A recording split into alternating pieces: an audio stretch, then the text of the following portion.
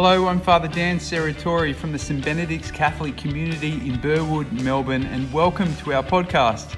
We hope you're blessed by this homily recorded at our Sunday Mass. May it enrich you and may it inspire you to embrace more fully the love, the life, and the mission of Jesus. Enjoy.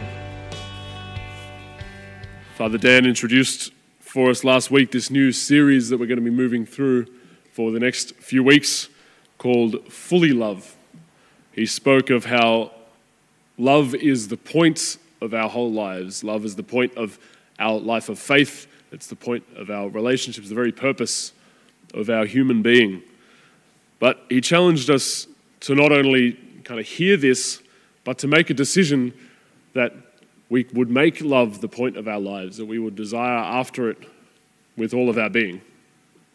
And we have in this beautiful first reading from the Book of Wisdom something of an image, I think, of a person who is really desiring after love in this sort of way.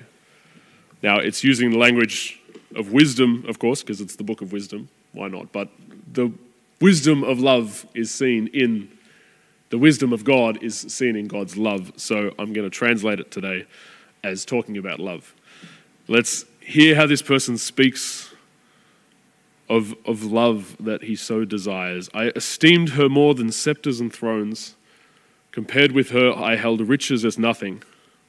Compared to her, all gold is a pinch of sand, and beside her, silver is ranked as mud. I loved her more than health and more than beauty.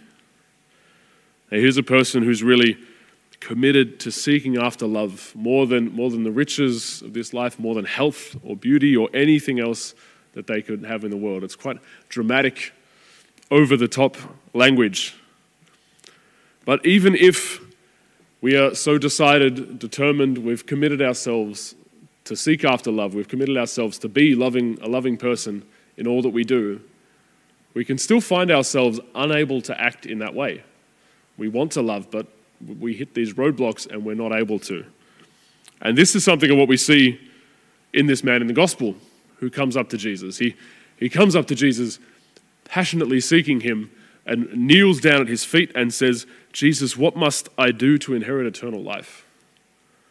He's clearly after what Jesus is wanting to offer, and he's clearly seeking to live the life that God wants him to. Now, Jesus begins by rattling off a few of the commandments. You know, you should do this and do this and do this. And he confidently responds, but yeah, I've done all of these things all my life. I've followed those rules. But you can hear the frustration at this point because he realizes that there's something deeper than just doing the right things. And as we talk throughout this series about being fully loved, about living lives that are truly loving, it's not just about doing the external things. It's about letting God's love kind of soak into our being so that everything that we are is able to be caught up in a life of love. And so this guy comes desperately seeking to Jesus, and Master, I have kept all of these from my childhood. And Jesus can hear his desire for this, so he invites him into that deeper level. He says, go sell all of your riches and give the money to the poor. Then you will have this deeper treasure, and then come follow me. But it's a tragic story because we see that this guy's had a beautiful face-to-face encounter with Jesus, but he goes away sad. He goes away dejected because he's not able to make this response to be fully loving as Jesus calls him to. Now, there's lots of things that can come between us and making this full response to becoming fully loving people. And some of these things are external things that might be totally beyond our control. We have no way of fixing those things. But much of what stops us from being fully loving is within us. And that's why today in our Fully Love series, I want to reflect on the importance of self-awareness for our desire to become fully loving people. Self-awareness as a key to allow us to grow in love in that way. And by self-awareness, we can become aware of all that's going on within us. We can notice within ourselves kind of how we live and how we work, how we interact with others, how we find purpose and value, how we understand the world and how we think. And the reality of love and its kind of core part of our humanity is that it wants to draw up all of these different facets of our human being into the act of love.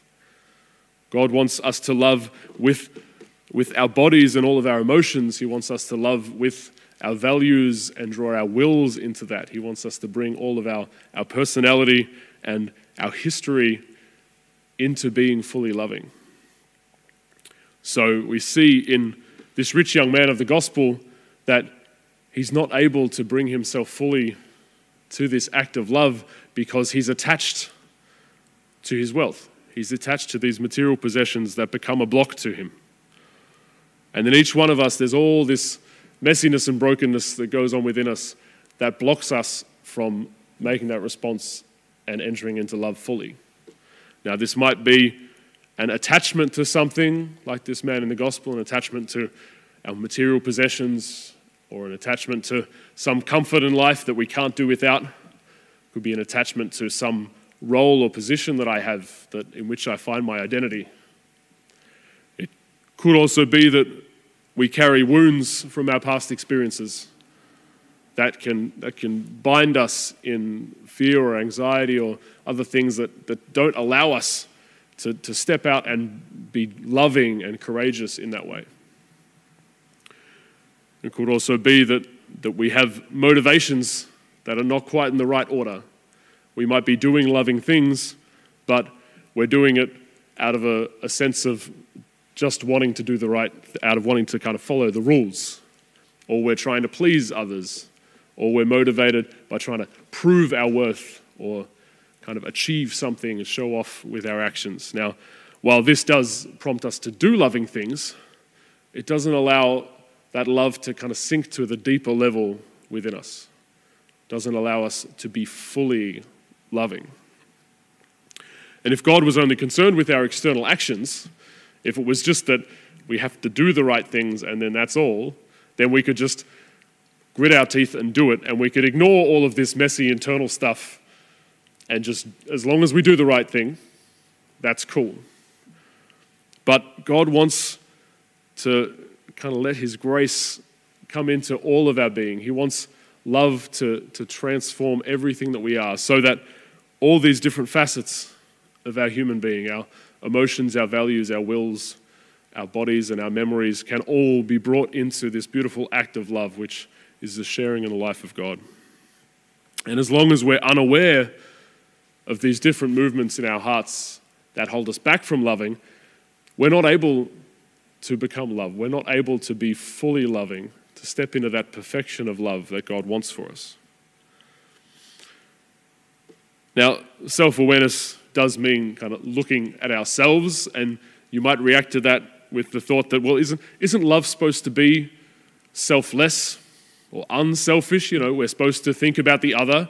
So what is all this talk about, looking at myself and self-awareness? But you're absolutely right. Love is about forgetting ourselves so that we can work for the good of the other.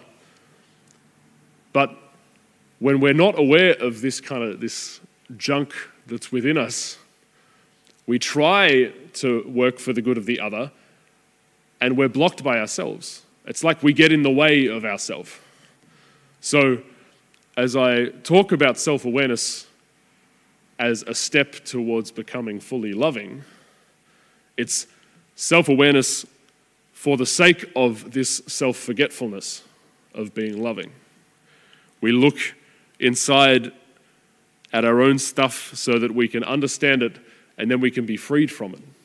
We can see what's holding us back and then move past that, and then we can forget ourselves and truly love. So it's self-awareness for the sake of the self-forgetfulness of love. And there's two ways I want to suggest that we can do this, that we can foster this kind of self-awareness in our lives. That it's not just an action, that a simple thing that we look at ourselves and now we're self-aware, but it's a habit that we need to foster in our lives to grow in so that we're aware constantly of what's going on within us and these movements inside. And one way I want to propose is with God, and one way is with other people. So, firstly, no matter how self-aware we are or not, we might be totally pretty self-aware, we might be totally unaware of what's going on within us. God knows all that's going on within us. He knows everything because, He's God. He knows our past experiences. He sees our thoughts and our emotions and our desires. And He also knows that uniquely beautiful way that He crafted each one of us out of His love. So a great way for us to grow in self-awareness is to draw close to God and invite Him to reveal what's going on in our hearts. And our second reading speaks of this beautifully from the letter to the Hebrews, where it says, the Word of God cuts finely through us. It can slip through the place where the soul is divided in the spirit, and it reveals these secrets, these secret emotions and thoughts. Nothing can hide from Him. So we can draw close to God and invite Him to reveal what's going on within us. Now, we might think that it'd be cool if God would just kind of reveal everything, give us a full readout of this is everything that's in our soul, and then we can go, okay, I need to fix that. I'll get rid of that completely because it's not working. This bit's working well, and I'll just kind of rearrange that bit, and now my soul's fully ordered, and I can love as God wants me to. That might be nice, but really, if we saw everything that was going on within us at once like that, it would be totally overwhelming and But God, in His wisdom, can reveal things in the right time. He knows when we are ready to receive healing for that wound, and therefore He can bring it up and gently allow us to receive that healing. He knows when we're ready to grow and be strengthened in this way, so He can show us that weakness that we have. So this is about drawing near to God and allowing Him to gently, little by little, reveal to us what goes on within. And there's many ways that we can do this in our prayer, many ways to be self-reflective in prayer. But one way I just wanted to mention and suggest is the prayer of the Examen. Now, the Examen we have from the tradition of St. Ignatius of Loyola, and it's a simple little process where we prayerfully review our day, usually at the end of the day or at the beginning of the next day, and just look at the movements of our heart under the guidance of the Holy Spirit. Now, I could go on and on explaining how that process works, but there are a few links in the video description on YouTube if you want to learn a bit more about that. But really, whichever way we take up to pray into this self-awareness, the key thing is to invite the Holy Spirit to reveal what He wants to reveal of our hearts. Because God knows, and in His wisdom, He knows what we need to be freed from, what we need to be healed from, and the time that is right for that to happen. So then we can also grow in self-awareness in our relationships with others.